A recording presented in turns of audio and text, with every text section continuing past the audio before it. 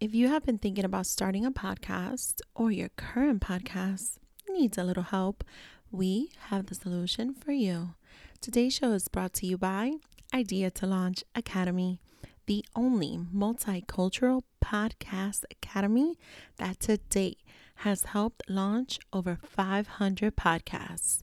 Anyone can launch a podcast, but it takes real work, a solid foundation to have a profitable and successful podcast that stands out from the rest. You can Google how to start a podcast and publish it, but then who's going to listen? I have been podcasting for over a year, and it has been an amazing experience that has opened up a lot more doors for me in this space. Carla Ramirez, the CEO and founder of Idea to Launch, has put together a course that will help you take your podcast from idea to launch in 30 days with her proven 5-phase formula that helped her reach over 100,000 downloads in less than a year without social media presence or any tech background. You learn how to come up and refine your podcast topics, artwork, recording, editing, marketing, and so much more. Also, when you are part of the course, you become part of a community of podcasters that all help and inspire each other. So, use the link in our description to enroll in the Launch Your Podcast in 30 Days 2.0. Let them know that Double Dose of Raw Talk sent you and get the Instagram 101 crash course for free. Enrollment is now open. We're good. Welcome back, everyone, to another week and another episode on Double Dose of Raw Talk podcast. I am your host, Misty, and today I have one of my favorites. Some of y'all better not get mad. Coming back to the show, the one and only Imani Blair, host of Lick the Rapper podcast. What's up, family? Double dose of raw talk with Miss D. What's good? This is like my podcast big sister. I tell you that all the time. With double D's. Well, that might change. Oh. I don't know if I told you. I think I've been in I saw it in like the show last notes. 5 years. Yeah. Yeah, we're going to talk about it. Yeah, I'm a cokehead. Yeah. It's a harsh reality. I'm not ready to go get fitted again. But there's a good chance I've been in denial and I've been fitting these titties into the wrong size. I'm weak. So you think you have to go up a size? More than just one? Yeah, like several letters. No lie, for real. Somebody was like, "You're not a double D. I'm a double D. Look at your titties. Look at mine." I was like, growing out of clothes is so humbling. Like, jeans are not even an option for me. I don't have one pair of jeans. One. No? Not one. Because I'm like a 6 now. Like, my whole life I've always been 2, 3. Now I'm like a 6 for real. And it's like maybe even, like you said, maybe even higher. Like I had a whole BBL. Like my body's completely different. Bitch, you're not a size 3. Every time you try to put the shit on, it rips. Grow up. No. Wait, from the handles? Do you try and put it up from the handles and the handles rip on your jeans? The handles have ripped. The crotch has ripped. The knees. All of my jeans looked ripped. You know, I need some nice business casual jeans. Like, those exist. I don't wear them, but those exist. I know. So I need to just do better. I professionally wear the very unprofessional Fashion Nova slacks that are supposed to look professional, but they're not. They just mark me up, and I really don't give a shit. Everybody's like, "Daisy, what you wearing today?" I'm like, my suit from Fashion Nova, though. Exactly.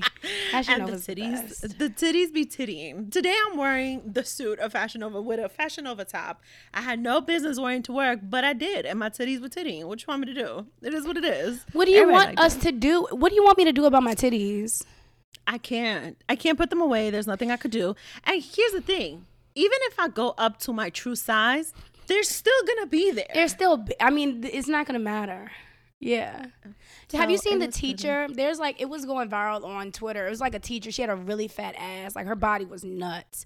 Like a really crazy body. And people were like, would you let her teach your kids? And I'm like, what do y'all want her to do? She can't change her butt. She had the tight dress. Yeah. And they had an issue with her being at the front. First of all, let me say this. It doesn't matter what she wears. She looks good. She looks good. Kids with hormones are going to stare at her. If she had on jeans, or if she wore a suit every day, the body's not going to change. Everything. Let me tell you why. Because when Mr. Wheeler used to go up to the front of the board when I was in high school, and he used to turn around, and some of my high school friends remember Mr. Wheeler, we used to see his ass and we used to see his print, okay? Oh. And we all loved it. And I don't give a shit. I'm going to say it. I don't care. Like in junior high, what was his name? Mr. Boston Hill, I think. Him too. We used to love him going to the front of the fucking board. But the thing is, like, she was teaching children. Like, but literally, she was in elementary school. Like, relax. And, well, don't get it twisted. Some of these elementary school kids, they horny. Hormone. Yeah. Yeah. I was. I mean, yeah. I had titties at 9. So. Yeah. Facts.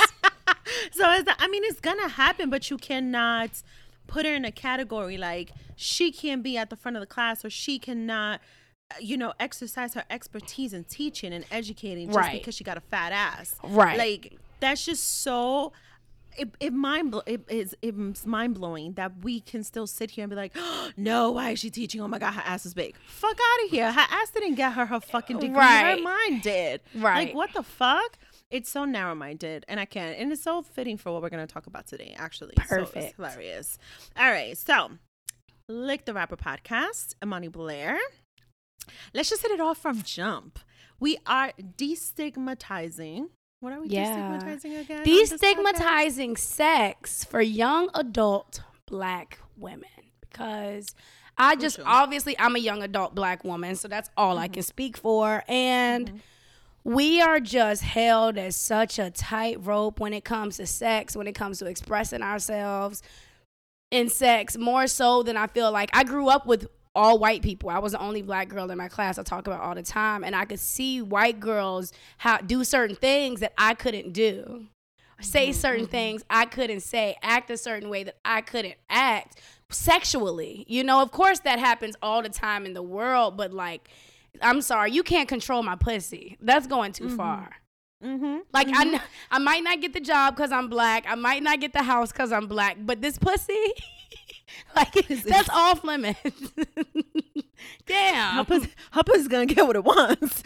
Like, can I have anything? It's in control of herself. Right. Y'all gonna leave her alone. Exactly. No, I love that you said that, because I want to be fair on this, and it might be unpopular opinion or might not. Maybe some of us are very aware of this, and by some of us I mean myself as a Latina and many other Latina women out there. But at the end of the day, when it comes to sexuality, for many, many years, while there is a side for Latina women that, machismo says you're not allowed to be sexualized or sexual, right? Let me not say sexualized. You're not allowed to be sexual. There's another piece of it that Latina women are always associated with being spicy, and it's cute. 100%. If they exercise their sexuality, right? And it is cute, and it is. And when does it not become cute? When you are of a darker skin complexion. 100%. Yeah. So that is the reality of it. It's like, oh, if you get a Latina, it's gonna be spicy. Like, calm down. If her skin is light. What's something else? Not in sex, but like in disputes with your partner. I've noticed that when Latina women curse somebody out or slap them, she's spicy. You know what I'm saying? She's sexy. But if a Black woman does that, she's a bitch. She's fucking crazy. It's looked at a little differently, Yes. It's funny because even in I'm gonna say it, corporate America, I'm categorized as assertive if I speak up. I'm going to be very honest. I feel like when it is a Black woman speaking up, she's looked at as angry or problematic. Right. And, the Latina, she gets the assertive line. And not that it's been to my benefit. It has not. Let me be very honest, because at the end of the day, I still don't get the position. I still don't get the job, just like everybody else. But it's not fair, the categorizing. Oh, well, she's not. You're assertive, but you could say that in English and Spanish. So you're just assertive, you know? Yeah. Whereas, you know, over here it's like, oh, no, they're angry. Oh, no, it's Right. problematic. 100%. 100%. Yeah. So for sure, I do love that you have this platform because I'm going to be 100% honest. I feel like even for me as, you know, someone of, you know, to your point, you were mostly around white women, white young girls. Even for me, never being around that, I grew up with Latina women, well, Latina young girls, Black young girls, of other minorities too, and other backgrounds too, and other skin colors too. We didn't have white girls around us. We didn't. That's the truth. But we also didn't get to talk about, you know, what sex is in the right way. I don't think none of us. I don't think anybody did that, you know? Right. It's like hidden conversations. 100%. And, you know, if you ask us so much remotely, I mean, fuck it, I'm going to say it. Just a week ago, I was with a group of friends. And it's not to, you know, to put my friends in a bad light. It was just a really raw moment for me. I was with a group of friends and it's people who know me, people I know them, right? And we're talking about how, you know, my kid is there. My kid is right next to me. My kid is 14. And I said out loud, I talk to my kid about sex. I have those conversations with my kid because I think it's important. And, you know, it's like the crowd kind of got quiet. These are people who know me, people who fucking know me. And I said, because at the end of the day, I said, I don't want him hearing the wrong information from nowhere. And I want him to understand that sex is not bad. That's not what this is. That's what my mom always said. Yeah, it's not. I said, I started when I was 13, and I kid you not, I got the looks. The looks with each other. It was like, whoa. And for 2.5 seconds, I was like, hold up. Are y'all really looking at me like y'all wasn't fucking too? Like y'all wasn't like also curious at 14 or 15? Because like, let's calm it the fuck down. Like my kid is fully well aware. Like it's no I did surprise. it at 15. Like, it's no secret. I mean, it is what it is. Yeah. Like the difference between me and a lot of other people, you know, that I've been around or that I have been associated with, I say my truth. A lot of people don't. A lot of people hide it. And it is what it is if that's what works for you. But for me, it's just like, don't look at me sideways and don't give me this look like, oh my God, like you did what? Y'all was fucking too. So stop it. And it's like, dude, it's in the past. Like, relax. Like, but that just goes to show me that there's still gonna be people in a certain bucket for sure that still put a stigma it's never gonna onto change. Sex. It's never gonna Absolutely change. not. Absolutely not. So I love that you do have this platform, and I want to dive right in. I usually do like a little like icebreaker shit, but I think enough tittying and sex talk was enough of an icebreaker. So we're gonna dive right into the first segment, which is as raw as it gets, and it is the hustle for me. There's gonna be a lot of H words today. Okay. I want to talk about you. I want to talk about your hustle. And I'm gonna be upfront why, because let me tell you, in the past year that I've gotten to know you, in the past year that I've seen you, I've never known anyone ever personally that has a whole commercial of the lottery in her city. Let's just begin with that. I can't. Insane. I just can't. Talk to me about like you said you're a young Black woman, okay? Yeah. But never mind that. It's the fact that your voice just does so much. It just Thank you. Thank you. I can't. Wow. Okay. I knew that my voice was powerful at a very young age. So from the 9 and 10 is when I started my music career. But I literally used to have people come up to me and be like, I love your voice. Like I'm very loud. I'm a very naturally loud person. I'm talking to you where everybody can hear me. And I don't like that sometimes, but we'll get into that. But, you know, people have come up to me. I had a woman pay me to do her voicemails on her phone. So, yeah, and at that time I was like 12. So what I didn't know is that I was doing that's voiceover work. You know, I was getting paid to do voiceover work then, but I just didn't know it. So I kind of slept on my voice. Not slept, because everything I do is using my voice, but voiceover work is different. It's a whole nother lane. And before anything happened, before I had any auditions, anything, I put in my Clubhouse bio, voiceover actress. When nothing was happening, I put that. I was like, I'm just going to claim this. Like, this is what I want to do. I'm going to claim it. girl. And then the Virginia Lottery audition came up, and they said they were looking for a Keke Palmer type. That's what the definition said, right? And Keke Palmer is a huge personality, jokes, all that stuff, which I felt like I could bring that to the table. So I sent in the audition, and they hit me up like 3 days later and was like, you got it. I was absolutely shocked. I was shocked because in this world, we audition so much. 9 times out of 10, you'll never hear anything back. That's the game. It's cool. It's hundreds of people auditioning for the same shit you are. It's just the way it goes. So when somebody's like, you got it, it's like, whoo, it's a shocker. But it's a blessing. It is a blessing. It is.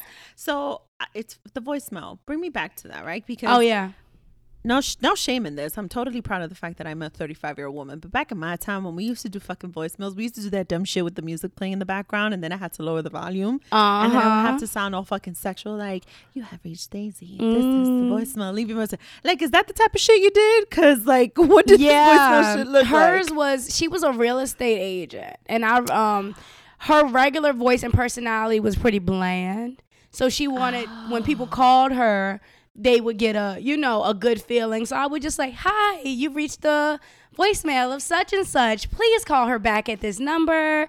Her office hours are, blah, you know what I'm saying? Like that type of thing. So it was a professional, more voicemail. It didn't have like music and stuff. No, but I love that you said you were like 12, 13 years old when this happened, right? Yeah. And I didn't even know this. And that's exactly why this is called It's the Hustle for me. Yeah. Because I started working at 12. I volunteered a whole year just to get the job by the time I was 13 when I was legally allowed to work. Because I wanted to work at that specific place where I started working. And I love that even in something such a small moment, you were able to embody your voice, body it, and you did it on a whole professional level. And it's like at 12, like, did you even realize what you were doing? That's what I'm saying. Our true gifts and talents aren't something you have to practice. It's not something that you have to go to class for. Like I said, at the time, I didn't even realize what I was doing, that people get paid hundreds of thousands of dollars to do what I was doing on her voicemail at 12 years old, And it's like ignorance is bliss. Oof. So Absolutely. When somebody says, hey, you're 12, your voice is great, can you do my voicemail?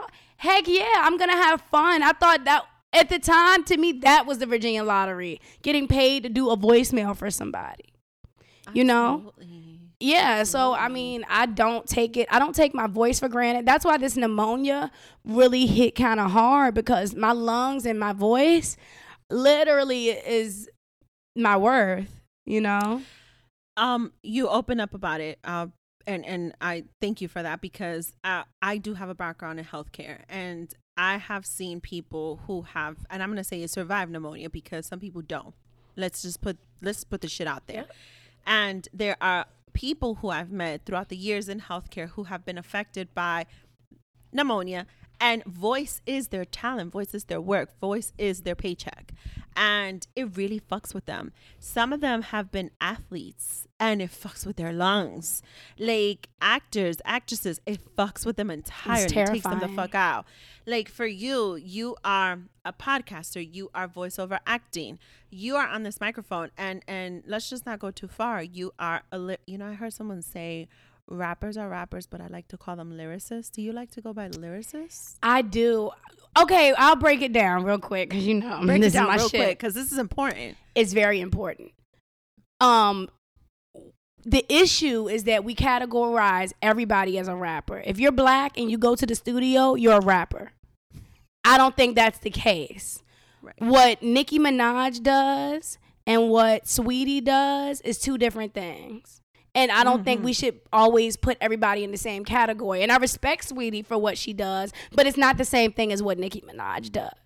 Do you see what I'm saying? So that's why we have to say rapper and lyricist, which I'm fine with that. But truly, we should just be able to say rapper and everybody knows what we're talking about. But that's not the case, because they call any and everybody a rapper. Does that make sense? No, it does make perfect sense. And this is why I want to do this right with this piece, because you, for one, I know you mostly, I'm a rapper, but you also sing. You sing. You have vocals. Let's just put that shit out there.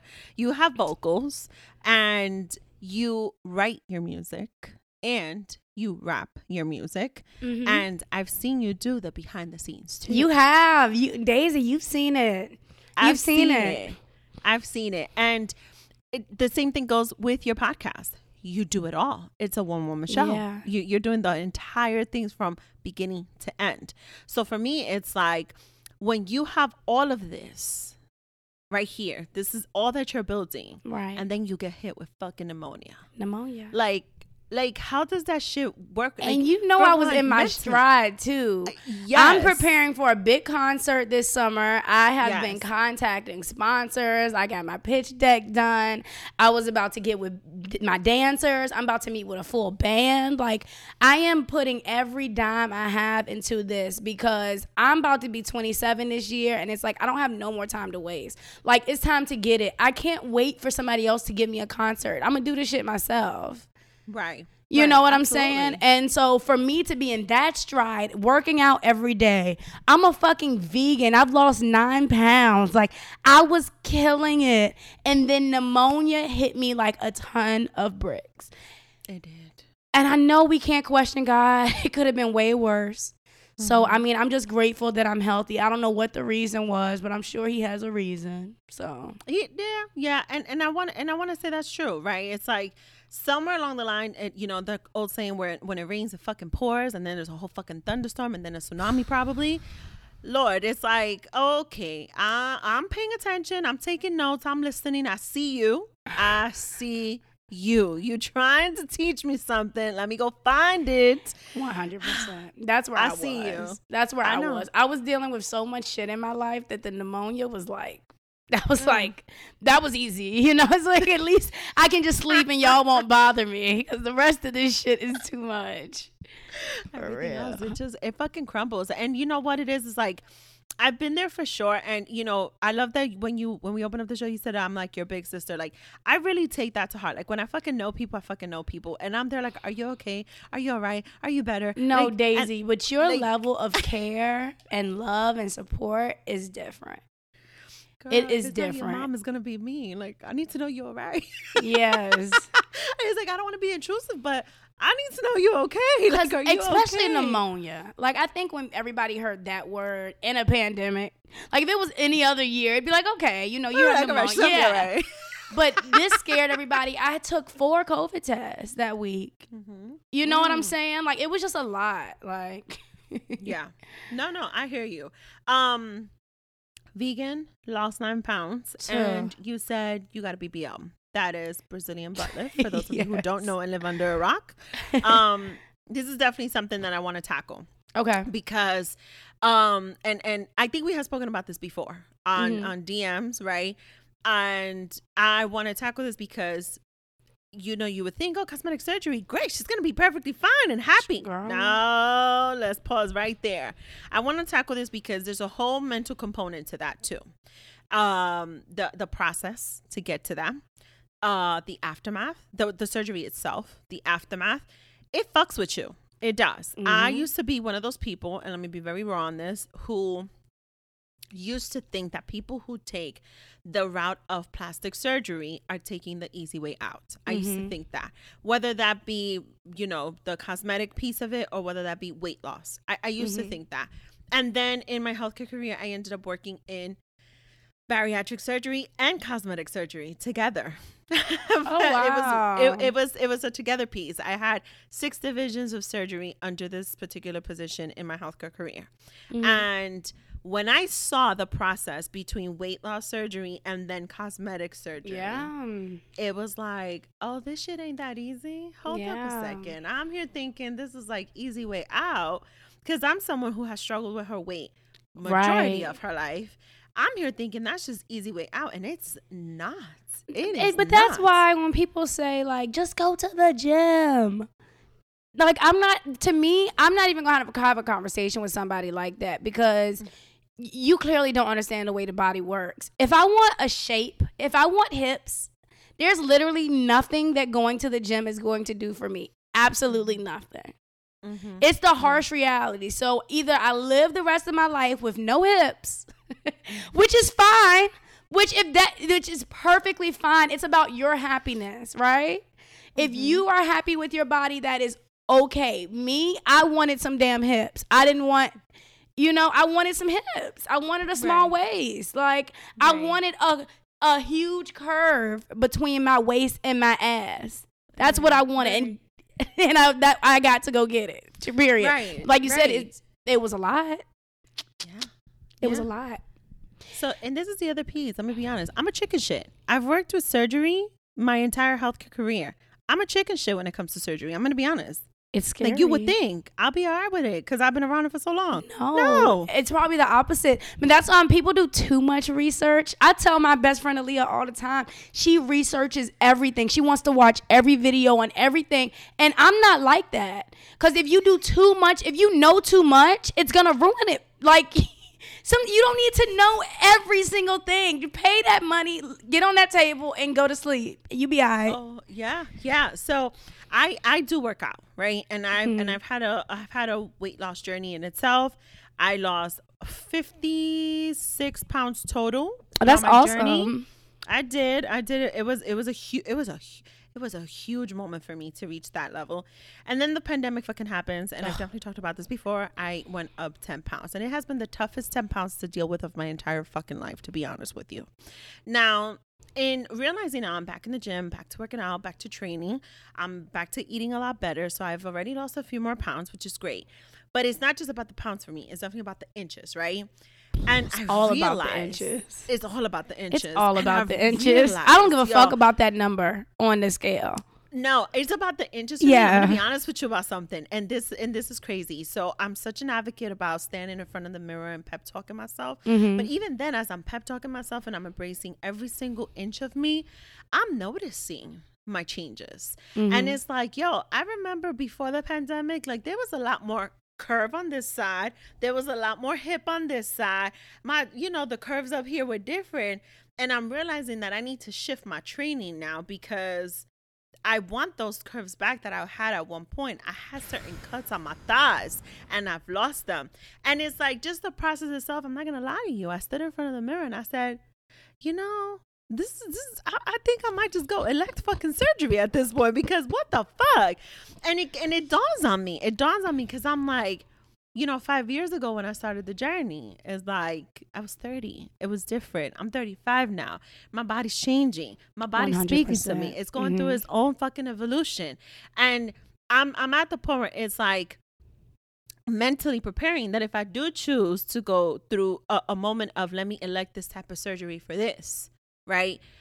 I need to mentally prepare for that because there is a mental component to it. It's a realization to stand in front of a mirror. I talked about this a little bit on my episode that came out today. For sure, like body dysmorphia is real. It doesn't go away. I'm going to be honest with you because that's all I know how to do. My pictures, I still Photoshop my photos, which that's kind of scary because it's like, okay, I laid on a table. I paid $6,500 to get a perfect body. I still have a great body, but I want perfection. And that is sick. That is not okay. I'm not saying that to brag about it. I'm saying that's sick. Like, right. When is enough? Because I look in the mirror now, I'm like, I need to get it some more lipo. That's sick. Like, that's not like okay. And I'm really scared about the next generation, to be honest, when it comes to play. And I've gotten my boobs done, BBL and everything. But this idea of what we want our bodies to look like is not natural. Right. And that's terrifying. I'm gonna be honest with you. I'm glad you bring up body dysmorphia. I see a lot of, I'm like her friend Aaliyah. Aaliyah's her best friend, and if you like tune into her podcast, you're gonna encounter some pretty funny as fuck episodes with Aaliyah. Let me just say that because I love those episodes. She's hilarious. But I'm like her. I go down a rabbit hole watching videos, right? And I go through this part of for motivational purposes, right? To keep me going. Let me see, weight loss journeys, and so here I am. I'm doing this shit, right? And I'm gonna tell you what terrifies me. I'm gonna tell you that if I get to the point that I want to get to, I am terrified of excess skin because I'm going to need a certain type of cosmetic surgery at that point. Absolutely. For the excessive skin that I have. And, of course, oh my God, I want to get there. But am I ready for that shit? Because then that's a whole other ball game. It's like you talking tummy tucks, you talking can I have another child, you talking snatched. I need a breast. I talk to my personal trainer all the time. I don't want to have to go get my breast lifted, but I will. So I Right. need your help to keep these titties up, because what do I do? Like, there's certain things that I don't want to deal with, and I may have to. Let's keep it real again. That's my fear about having children. That sucks because, like, once again, it's the what's the word I'm looking for? Shallowness of our culture, of our generation. I'm scared to have a baby because I don't want my stomach to look ugly. It is what it is. It is what it is. But isn't that terrible? I mean, Because our grandmas, their stomachs look ugly, and who gave a fuck? they don't give a fuck. That's what I'm saying. Like, I'm so, bruh, these stretch marks on my thighs, I'm like, oh my God. Girl, and I still have my stretch marks on my belly. See, okay, but and some people, their bellies be fine. Some people. No, let me just say this. I don't ever hate people, and I don't ever hate on people, and I'm never envious of people.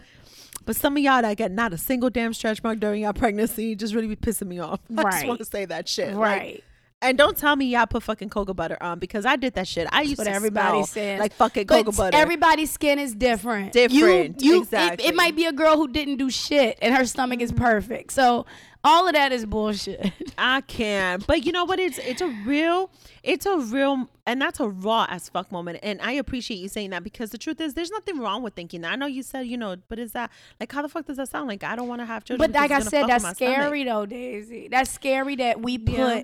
looks and vanity. Well, now I can't speak for everybody, but I Right. in my life have put vanity and looks above my life.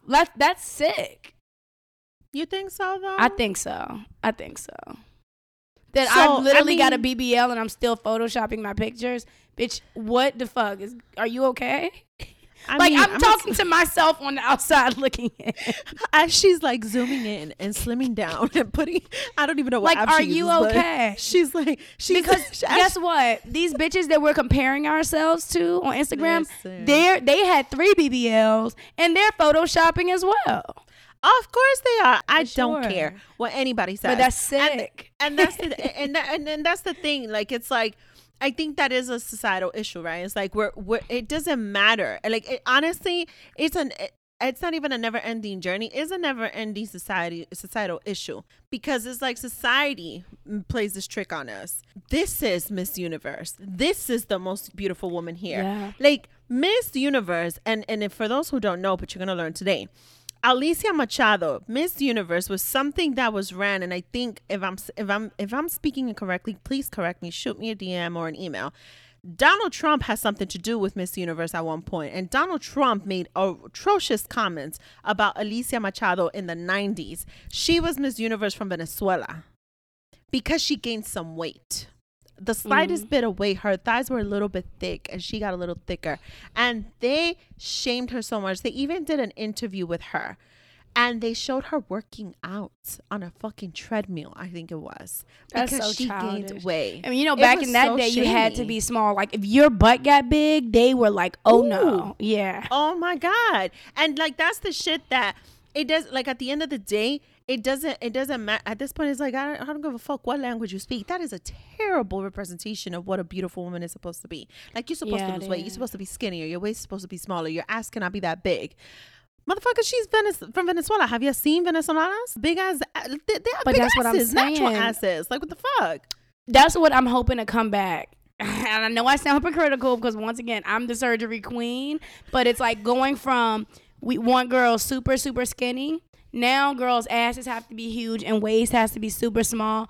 I just want it to be where it's like, just a natural body is what we love. I Yeah. would love if we got back to that, because Yeah. Marilyn Monroe back in the day was the baddest bitch, and she had the most natural, sexy body ever. She was a size 14. She was hot. My girl Marilyn was size 14. And I she don't didn't have hear no nobody big ass argue that. hips and big ass booty neither. She was just a thick, natural queen. Like, She did her damn thing. I love it. girl, you know. I love it because I did, and that's the thing. And like, some of y'all who tune in, like, y'all in my age and y'all getting surgeries, and it's cool. It is what it is. Some of y'all have younger sisters. Some of y'all have kids. Some of y'all have teenage daughters who are growing into the ages of the 20s, and they're going to start looking at these things if they're not already editing their pictures and making it look a certain type of way and wanting a certain image too. But I will say this before we go to the next topic.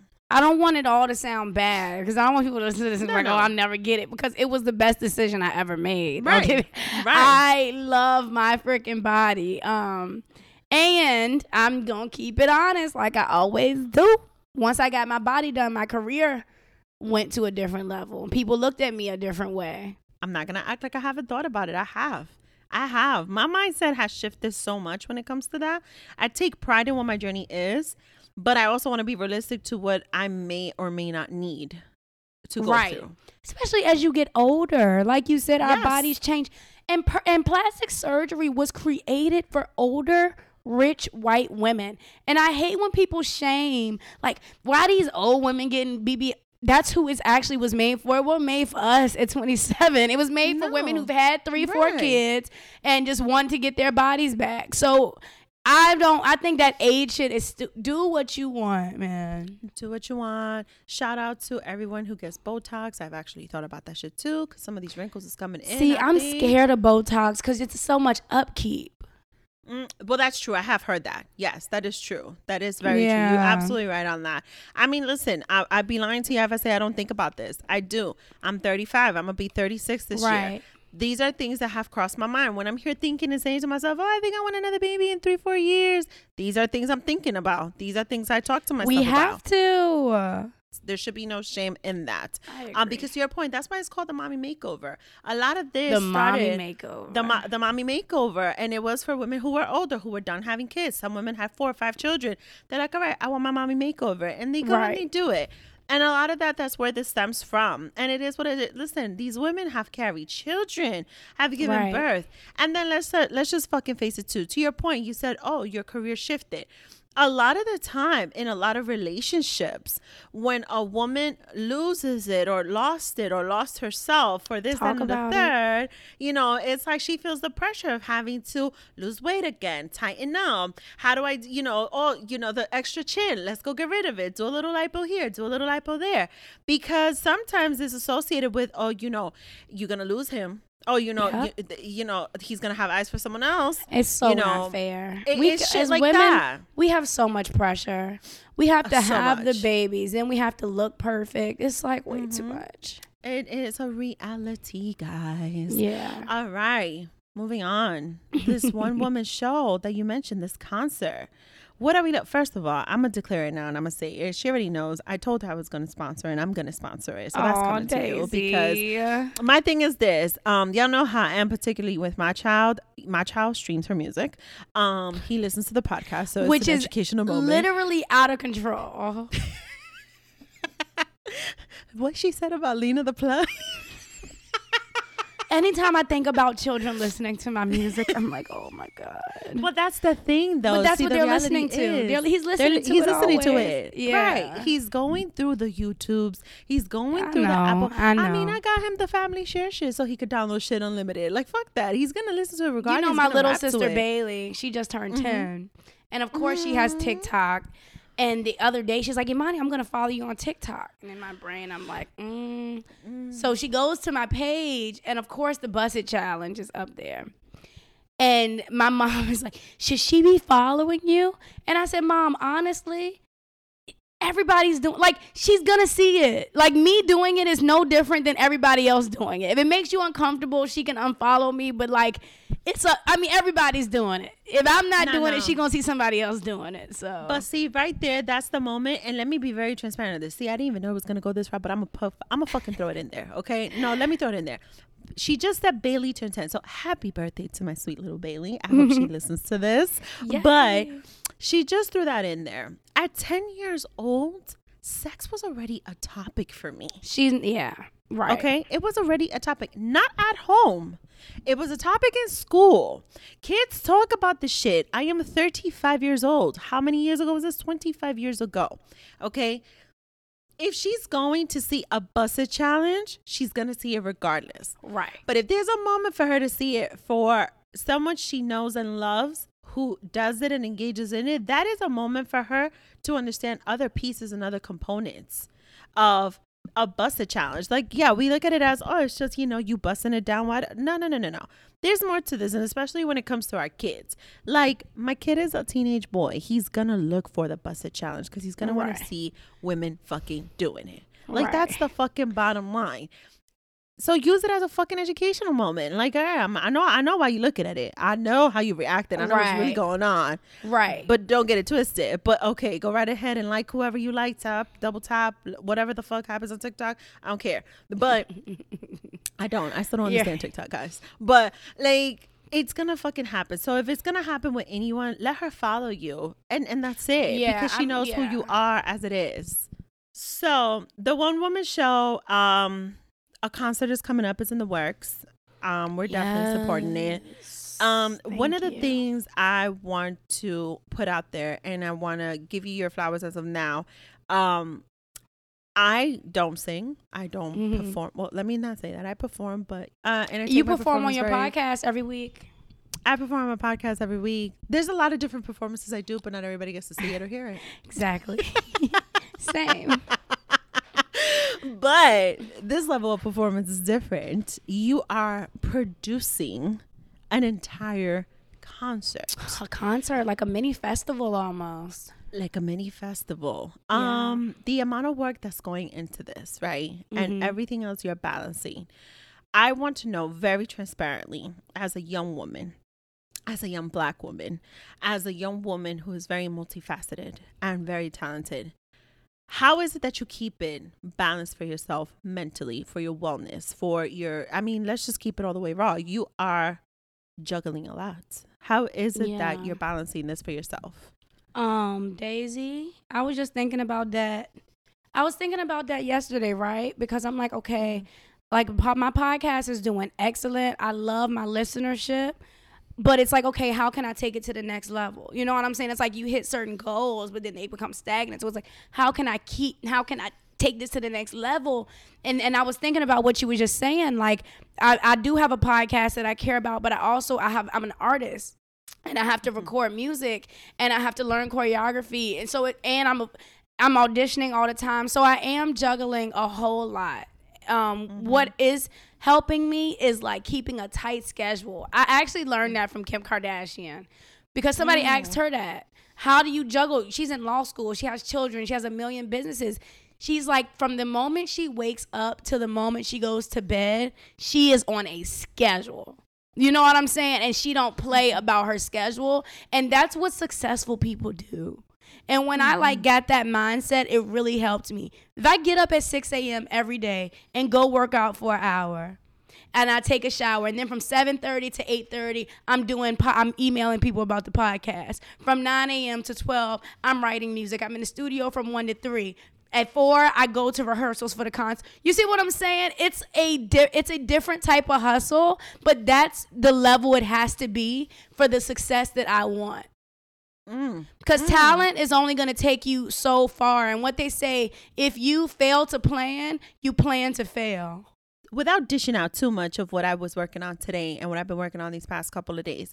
And we're going to talk about this in a little bit more. But for me, I am going to be childless. And of course, a bitch got to find some fun in her life, right? And I'm going to do that because it's been a fucking while. But let me stop lying. I did some inappropriate shit recently. We might talk about that. But here's the thing. I literally just had a call with someone and I literally said, I'm going to be childless from this day to this day. You're going to be around. I want to be in your spaces. I want to be there. This is the time I know for sure I'm going to be free. And most people will say, well, it's the summer. Hot woman summer. I plan to have a hot woman summer. Don't get it twisted. But if I want to keep elevating, if I want to keep seeing certain successes happening for me, I'm going to use that time and really use it for a purpose and keep myself busy too. Because just because my kid is not going to be around, it shouldn't be impossible for me to balance it all out. and still keep a good mental on that. You know what I mean? So whether it is that I am going to go out and possibly go on a date, cool. But I could also put myself in other spaces and get to know the people and network and continue to elevate my business. You know what I'm saying? Yeah, And man. I don't think it's ever too early to start planning for that, to get in a certain level of, and I hate the word routine, but I don't. But I like what you said. It's like that on schedule that becomes Gotta a routine, have but it. it's a strict routine. You gotta It's a have structured it. routine. It's discipline, and it's not easy. Yes. It's not easy. You're gonna be tired. You're not gonna feel like doing that shit. But guess what? That's what separates the greats from the mediocre. And I love that. And I'm glad that we were able to tackle this last piece of this segment. Hey, I hope you're enjoying the show. We're on a quick break right now just to remind you to visit our www.doubledoseofrawtalk.store and get your podcast merch and rep with your favorite host, Miss D. And of course, my ebook is still available, My Journal to Self-Love. You know, it's my experience and a dose on how to build and rebuild your confidence and be confident. So go support the show. And we're going to go right into the double or nothing. And this is where I'm going to dive into my childless upcoming moment. Okay. Because this is called On the Double or Nothing. This is where we keep it raw on another dose. And H in ho is silent. Oh, exactly. Oh, I want to talk about this because, so I did make the announcement. We already talked about the fact that your pod destigmatizes a lot of these outlooks in sex, especially for Black women, right? Black young women. You know what? Probably all women. I just know. I always think that my listener is like a 16-year-old Black girl. Like, that's just what I imagine that my listener That's what would you're be. supposed to think, girl. Right. I know I have a diversified audience, but I'm talking to the woman in her mid-30s. Right. You know, I'm Right. talking to who identifies as a woman in her mid-30s. So, yeah, you get it. Yeah. You know, and sometimes we in our mid-30s just like to talk about a lot of different shit because we think we know it all. So that's why I have this platform. Now, I want to talk about the H and ho being so silent because I feel like, and the reason why I wanted to put this in is so funny, right? Because I already had this in mind to talk about specifically with you. And then you actually put up a tweet about what is a ho. Did you see his response? And I saw his response. And the thing is this, okay? Let me be transparent as to why I'm going to say this. First of all, let me cancel the word transparent right now because there's a lot of fucking shit that's been happening this whole fucking week and it's in the essence of transparency. And I'm tired of the bullshit with transparency at this point. So I'm going to be fucking raw with this shit, okay? Here's the thing. I don't know if you know this. My listeners have know this already because I've been plugging it, and I'm gonna start promoting it a little bit more with a few more pieces of it. I decided to share a My Journal to Self-Love ebook in which I put on the cover a side profile of me in a 2-piece lingerie. Let me say exactly what the fuck it is. And it was some at-home boudoir little photo shoot I did for myself and for Bay at the time. And no longer, but it was for him. I'm not even gonna lie. And it was a side profile picture, right? And a concept of this journal to self-love, this ebook, is how I rebuilt my confidence and got to being confident again because it was a rock bottom moment for me. One of the lines in my ebook is, "This is me bare," as in me sharing what this process was. And I said, well, you know what? Let's put me bare, right? So I did that picture and I decided to put it. It's a very personal picture for me. And I'm not going to say who it was, but someone said, oh, you have a porn book. And I said, a porn book? I didn't make a porn book. What do you mean I have a porn book? Well, you know, it's pornography because, you know, you're there and it's you bare. I said, but I'm wearing a 2-piece lingerie. Like, there was a lot of back and forth with it. And then it dawned on me. I said, we are still in a society where if a woman is shown, even on a side profile, I didn't show no nipples, my pussy wasn't out, you didn't see my ass crack, like, you didn't see none of that. You still and a it's hoe. still, and you get what I'm saying? Okay, so it's like, why do we even, I'm a hoe regardless. It's too much. If you like when I asked that question, what's the definition of a hoe? Nobody can give you an answer. Nobody can give you an answer. So Absolutely it's frustrating to me. It's frustrating to me. It's very stupid. I'm not gonna lie, I did get very defensive in that moment because, for one, I felt like it was the literal piece of judging a book by its cover. Right. And then the other part of it is the fact that I feel like you're putting my ebook in a category that has nothing to do with what its purpose is. Mm-hmm. And so my response to that was, well, just wait until my journal to sexuality, because that one's coming and I'm going to release that, because it's a whole other ballgame with my experience to getting to that point of embracing my sexuality. But my whole issue with this whole, being a hoe is like when I said to a few people, oh, I'm going to be childless. It was like, oh, you're going to be a hoe is life. No shame to hoe is life, because there was a hoe phase for me and I was a complete fucking hoe and I own it. But that's the thing. When men do it, we don't call it a hoe phase. So why does it have to be looked at like that? Why can't it be looked at, I'm having fun and don't have a fucking kid for a couple months and I'm out here getting my life? How about I had a whole lineup even when my kid was here?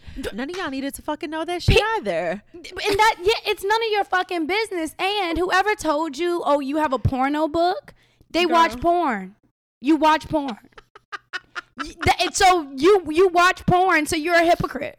And I'm purposely talking about this because the thing is this. There is nothing wrong with pornography. I watch porn. I watch it to all do. Put myself in a headspace, especially when I want to play with my own fucking pussy. Okay? Like, hello. I do fucking watch it. I watch some of my own personal porns, which is why sometimes I'll be missing some of the exes. It is what it is. Whatever. The point is, like, I put... don't, like, dead ass, I'm going to be honest. Sometimes I do miss these motherfuckers. But, like, there's nothing wrong with it. My whole purpose of that moment, though, and that debate, it just felt like, shit, if I ever tell a story, which I plan to because my main book will be coming soon, if I ever tell a story of all my sexual encounters, then y'all really gotta sit there and be like, oh, this bitch is a slut. This bitch is a fucking hoe. Oh, this bitch is like, you know what I'm saying? Yeah. It's like, I was in a room full of women one time and I said, oh, did y'all ever had a one night stand? And the response was like, yeah. And it's like, wait, are we ashamed of it? Because I have one. I'll tell you exactly how the fuck that shit went down. It's one of my best fucking times. And come on. Like, it's like, why are we still just looking at certain shit like it's so fucking terrible? And I did feel some type of way, and I did get I'm not going to lie, I did get defensive, because for me, it's like, first of all, it is a disservice to a person who is a sex worker and is working off of making their money, their coin, their bag. You're not from doing the same pornography. thing they're doing. I'm not doing that same thing. So That's stupid. not me. So it's a disservice to that person. Right. And the bottom line is, my book was not a porn book. That's the bottom line. I've never even heard of a porn book. All I think about is images of people Isn't that fucking. Playboy though magazine? I realized that. But are they fucking? Because naked bodies isn't porn. I thought porn is people having sex. So, people having sex does fall into the pornography, but there is a whole definition apparently about pornography, because this person felt like I'm about to look up the definition. Look it up. Yeah, I would look it up, but I don't know where I threw my phone, because I'm being professional over here and just solely forgot my phone on the side, and I should have kept it with me. But there is a whole definition about pornography. Now, let me be honest. I was more busy and triggered arguing at the moment that I didn't even zoom into the fucking definition to see if it was like a Urban Dictionary shit. Mm-hmm. And some of y'all know how I feel about fucking Urban Dictionary. Urban Dictionary is the ghetto. It's the total ghetto. But for me, it just aligns so much with what is a hoe, and the fact that for a very long time I had this whole stigma around the word nympho, because growing up, when I did speak on, oh yeah, my first experience was when I was 13, it was like, oh, you was an nympho. And it's like, damn, you're making it sound so bad. And was I really an nympho? Like, hold up. There's certain definitions that there's so many stigmas to it because of the way people deliver it. They're making it seem like it's a bad fucking thing. And the bottom line is, y'all probably are gonna think my fucking journal to sexuality will be a porn book, and that's all right. I'll fucking own that badge. But then. The thing is, like, to be honest, Daisy, your biggest supporters aren't gonna be people who know you. And it's that's like, true. And it's like maybe this book isn't for you, and that's completely fine. Everything isn't for everybody. You know what I'm saying? It's not. I want to add to this moment about me becoming a very unconventional mama. Like I said, I'm going to be childless, right? And I did tell his dad, early on a few months ago that, Marcus is hitting a certain age, so he's going to have him for some time and he should have certain conversations with him. And I did get the response of, I don't really think we need to talk about it. And I was like, stop. No, you're in denial, sir. I don't need you thinking that this kid is not thinking about sex. Stop it. So I decided to sit down and I started telling my kid, if you have questions, like very transparently about having sex, I need you to have those conversations with me. I need you to talk to me and ask me questions. Like, sex is not just like a penis and a vagina. Sex is sometimes anal sex. Sex is oral sex. Like, it's all of that. Like, we need to have that conversation. And I realized that the route I'm going is leading into the conversations of, we talked about this before, smoking weed, marijuana, CBD items, things like that. And I'm in such a fucking comfortable situation right now, very comfortable. And I know this is going to be uncomfortable for some of y'all who are listening, but I'm very fucking comfortable in the space I'm in with a teenager. And I low key, besides the fact that I refer him over to Imani's podcast and Imani's music. Insane. I also need this whole normalcy on it's okay to talk to your kids about sex. And it's okay to teach them in a way where if a woman is bare on a side profile, she's not necessarily a fucking hoe, or she's not necessarily creating a porn book or a porn star. You get what I'm saying? Because if I was a fucking porn star, I'd be making lots of fucking money. But that's what I was about to say, though. It's like, what you did on the book, you were not a porn star, but we all watch porn. Why do we watch porn and use it when we want it, and then we shame the people who do it? That makes literally makes no sense. That doesn't make any sense. Sanitation workers, people who do the trash. Do you know how fucked up our world would be if there were no people to do trash? How first of all, like, what are we talking about? First of all, I got no fucking shame. When I catch that my sanitation worker is hot as fuck, you damn right I'm downstairs at 6:00 in the morning looking at any excuse to talk to this man about the garbage that I put out. Don't get it fucking twisted, because I heard they make good fucking money. Okay, they make a lot of money. Some of them make more than me. I dated a sanitation worker once. They make a lot of money. I'm trying to make my boyfriend a sanitation worker. I'm trying to get him to start his own company. It's so much fucking money. Are you kidding me? It's so much money. But I'm saying, but that's right. So, and I think it's an amazing career. It is. So it's like, why are we looking down on people that we need? Are you dumb? Like, right. And I need porn stars. I need porn stars for my enjoyment. I do. Me too. I absolutely. Listen, let me tell you what my plan is. That if I ever go on a table and under a knife, and I get myself, you're gonna be a porn star. Me, bitch, this body's gonna be all over the fucking TV. Listen. This is honestly the real fear I have is doing that, because I'm gonna say fuck these degrees. You're gonna lose your mind. Career. I'm gonna lose my fucking mind. Y'all gonna be seeing that's my titties, everything, everywhere. That's I don't care. You know, I got an OnlyFans. Like, what did you think? Like, I'm gonna get paid from this body. I mean, if I'm gonna be honest, and I told you this, I've had that conversation with my kid. That's the only opinion I give a fuck about my kid. That's the only opinion I ever give a fuck about. Right. And for the record, the kid approved the cover on the ebook, because that's the only opinion I give a shit about in my life. The kid. As long as the kid knows what the fuck is I just love the approach you're taking, because he's not going to be surprised about shit. Ever. And like, nobody's going to be able to say your mom was, or like, nothing. It's like, and that's awesome. Ever. That's the route we fucking going. If you think about it, with everything we talked about, there's so much of a mental component to all of this, of how people try to manipulate situations and manipulate certain professions to really damage other people's mentals in a very manipulative way. And I don't know if people understand the type of damage that could cause and the type of impact that can make when we're talking about people who are stars, 20 something years old. But also at the end of the day, as we're growing up, at some point we do begin as kids. And a lot of this damage that begins from that age to now. You know what I mean? This is shit that settles in. Like, there was a point I was very self-conscious of having big titties. I've had them since I'm 9. Right. But guess what? I've reached a certain point where of a rock bottom moment, mentally, emotionally, has led me to a buildup of confidence where I am not ashamed of my big ass titties anymore. And if I want to reduce it, is because I'm probably not a fucking double D like I thought I was. I'm probably a double G, and a bitch got back pain. That's why. Yeah. But you see me laying back, I got back pain, and my titties aren't big. So listen, we're gonna suffer one way. But you got an arch now, so you gotta fix the alignment. I'm gonna need you to. You got a nice arch. Y'all want to see her arch? I gotta go to her page. Onlyfans.com/Imani Blair. Onlyfans.com. All right, last segment, the overdose. This is two ways. Either it's a raw rant on some shit that you want to just get off your chest, or something that has you on a very good vibe.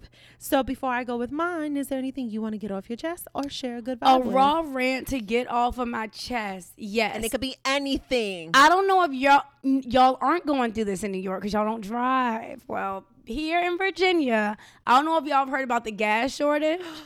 I saw on the news. Okay. So I don't know what day is today? Today's Thursday. So I think it was I think it was either Tuesday or Monday. My boyfriend texted me and was like, babe, go get gas because there's about to be a gas shortage.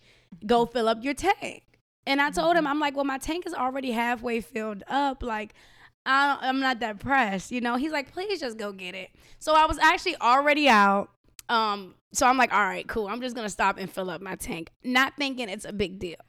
The very next day, gas stations were running out of gas left and right. It was like cars, just down the road waiting to get gas, like hundreds of cars at Wawa, running out of gas. You know, of course, the hoarders filling up plastic bags with gas, putting them in their trunks. It was very, very ghetto. And my thing is, like, it wasn't a gas shortage until y'all made it a big deal, and now it's a gas shortage. So so first of all, I just see that shit on the news. Second of all, I did not know it hit the RVA area. I didn't know. And then now gas is $6 a gallon, and that's a lot here. It's just like $2. Posted a picture that it was $8 somewhere. I think it was maybe in Atlanta. Sick. I think so. So here's the thing. I did see that there was like so first of all, I wasn't going to talk about this, but I'm going to say it, right? So I did see the memes. Like, y'all mean to tell me y'all going to hack into the gas system, the gasoline system. And not the student loans. They don't know what the fuck. The hackers never get it right. I can't. But you know what's crazy is like, nothing surprises me at this point anymore. The types of fucking cyber attacks that happens to this fucking country. I don't understand how these fucking companies cannot get it together. How this country cannot get it together. Let me just put that shit out there. It's very disturbing that I don't think I've ever seen gas at $9 or $8 a fucking gas. Like, no, ridiculous. Ever. Yeah, I've never seen that, and I feel for you. So wait, did you get the fucking tank filled up? Like, my tank is filled, but honestly, I work from home, so like, it wasn't a big deal for me. I would have been fine anyways. You know what I'm saying? Like, it's just that when everybody starts freaking out, it makes you subconsciously freak out. And like I said, it probably wouldn't have been a gas shortage if all of us didn't rush to go get gas because of the gas shortage. Does that make sense? Buddy money. That's the same shit that happened with the fucking toilet paper. Like, exactly. I till this day do not understand why when the correlation between COVID and toilet paper. I don't, honestly. And let me say this. I've always been one of those people who buys like massive amount of fucking toilet papers and paper towels and wipes and right. Like, I'm one of those fucking people. It's not something to be proud of, but I did. All right, no shame. I went to fucking BJ's the other day. I saw Lysol in a box that they opened up. You damn right I fucking racked up on that shit because I'm a little traumatized. Right. But I don't understand the correlation with the fucking toilet paper. It's and the selfish. Shortage. It's why Americans are greedy and selfish and disgusting people. Because as soon as you hear shortage, instead of you saying, okay, well, let me just get what I need and make sure. No, I'm going to hoard all of this shit. Fuck y'all. I'm getting it all. And it's just, it was bad. It's sick. That's what people did. We got rooms full of toilet paper. And now it's down to the gas. Now it's down to the motherfucking And now gas. you see chicken. I just went to Chick-fil-A. They short on chicken, short on sauce. I heard on that shit too. You know what though? Oh my God, I feel terrible now. Okay, I wasn't going to say this, but I'm going to say it. I was going to talk about something different, but let me just throw this in there. I did something fucked up yesterday. Okay, so now this makes sense and I feel guilty. I went to Popeyes to get chicken, right? To get a chicken sandwich. And I wanted a specific deal. And the poor manager said, nah, I can't give you that right now. And I thought he was just denying me service. And I think it has to do with the fucking chicken. It's a shortage of chicken. I've never been to Chick-fil-A and they tell me no, ever. I've never been to Popeyes and they told me I'm no. like, can I get some Chick-fil-A sauce? He was like, you can get 2 packs. What I'm going to do with 2 packs? Yeah, so I'm just tired. America is just annoying. Can I just get a Popeyes chicken sandwich? Like, can we And they didn't have chicken any? for that? I thought he was denying me service, and now I feel like I got to go back tomorrow and apologize to him and just buy whatever he has. I'm weak. Let's go to a different Popeyes. Now, I may have kind of sent a message through Twitter to somebody about it. I'm weak. You got to call up there and be like, hey, do y'all have any chicken sandwiches before I come? I'm very big on customer service, y'all. I'm huge on it. Huge. Quick rant on this, just because, you know what? Who am I? Who knows if this is ever going to get to the person? And it doesn't need to get to the person. It's just my very humble opinion. But as 2 women who have one women shows, I just want to say and get off my fucking chest, thank God we have one fucking women shows. Listen, nah. In the podcasting industry, it's been a reality check this week with a very particular, very known and famous and well known in these podcast streets. Just for lack of better word and expression, falling the fuck apart. I wanted to say that. In my opinion, it's a falling apart. Joe Budden is the pod father. He's the pod father. father. By saying that, and I want to say the same thing that makes him brilliant as a podcaster, him being emotional, him being loud, him not knowing what to say out of his fucking mouth, are the same things that makes him a brilliant podcaster. But that recklessness and talking to your friends any kind of way ain't it. You know what I'm saying? So that's the issue. He doesn't know how to turn it on and turn it off. Because it's why we love him. At all. So for some of you who are listening, and if you have not been living under a rock, you might know Joe Budden podcast has broken up with his 2 friends, Rory and Mal. And for some of us New Yorkers, if you need a refresh of who Joe Budden is, just think of Pump It Up, right? Let's just keep it all the way raw, because some of y'all motherfuckers just only really know him for that. Some of y'all really know about Joe Budden, right? Okay, cool. Here's the thing. I've listened to the episode in which he basically fired Rory, one of the co-hosts, and I don't know if Mal is allowed to come back or not. I still don't understand what he means by that. But the point is this. The point is that it has truly raised a question recently in weeks. And I don't think this just applies to podcasting. I think it applies to any business, really. When you're choosing to go into business with friends, or when you're choosing to have businesses with friendships intertwined. And I think one of the things that I take with this, and just because I'm in the podcast space or creative space, right? You know, I feel like I know what type of a strong human being I am. I know what type of a strong woman I am. I know how passionate and emotional I can be. I'm a Scorpio, that in itself. So I knew from jump that just with my character, I cannot have a co-host. I knew that. I knew from jump I can't. I can't. I'm going to need more therapy for me to get to the point to be able to have a co-host. Let me be 100% honest on that. The thing with him is he's a very emotional person. And while I do think there are some valid points. Did you hear that episode? Did you hear the full episode? Of course. Are you kidding me? Okay, because I listened to it twice. Because he's a brilliant orator. Joe Budden, the way that man speaks, the way he's able to communicate, it's entertaining. But if I'm your friend, you can't talk to me like that. You know? That's the thing. He made some valid points. All of his points were valid. All points were valid. Yeah. It's not what you say, is how you say it. Everything you said was valid, my nigga. You just don't know how to talk to people. Say it right. Okay. So That's I was gonna be humble and try and be like the devil's advocate and just find a little bit. No, everything he said was valid. There was valid points all throughout. Only thing though, right?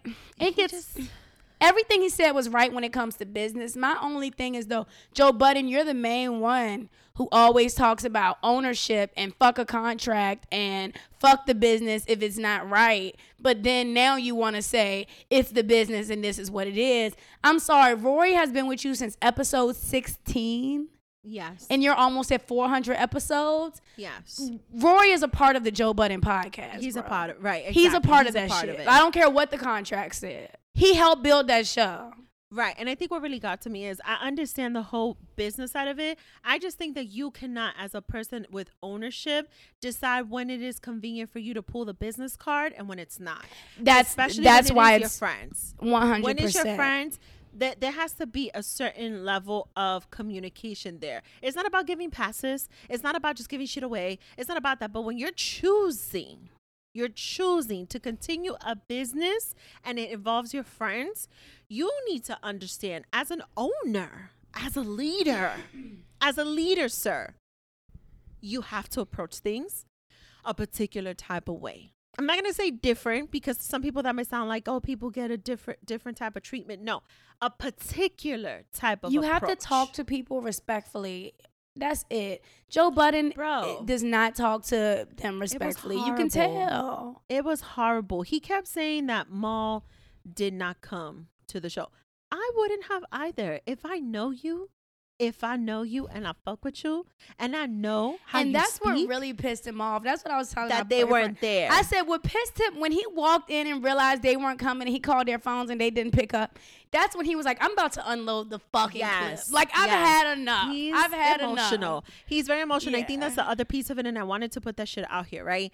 I think that when it comes to any type of business, and I'll close this out with this, any type of business, any type of leadership, whether it is podcasting, whether it is TV production, whether it is a show, whether it is corporate America, whether it is in any type of fucking industry, when you are a leader, please understand that just because you are the boss, just because you are the CEO, just because you are the one holding the deed, he said, you don't talk to people like they're pieces of shit, regardless of what is going on. You just don't do that, whether they're there or they're not, because everyone has a human right, at least a human right, to just be respected as a human being. Now, that is different from earned respect.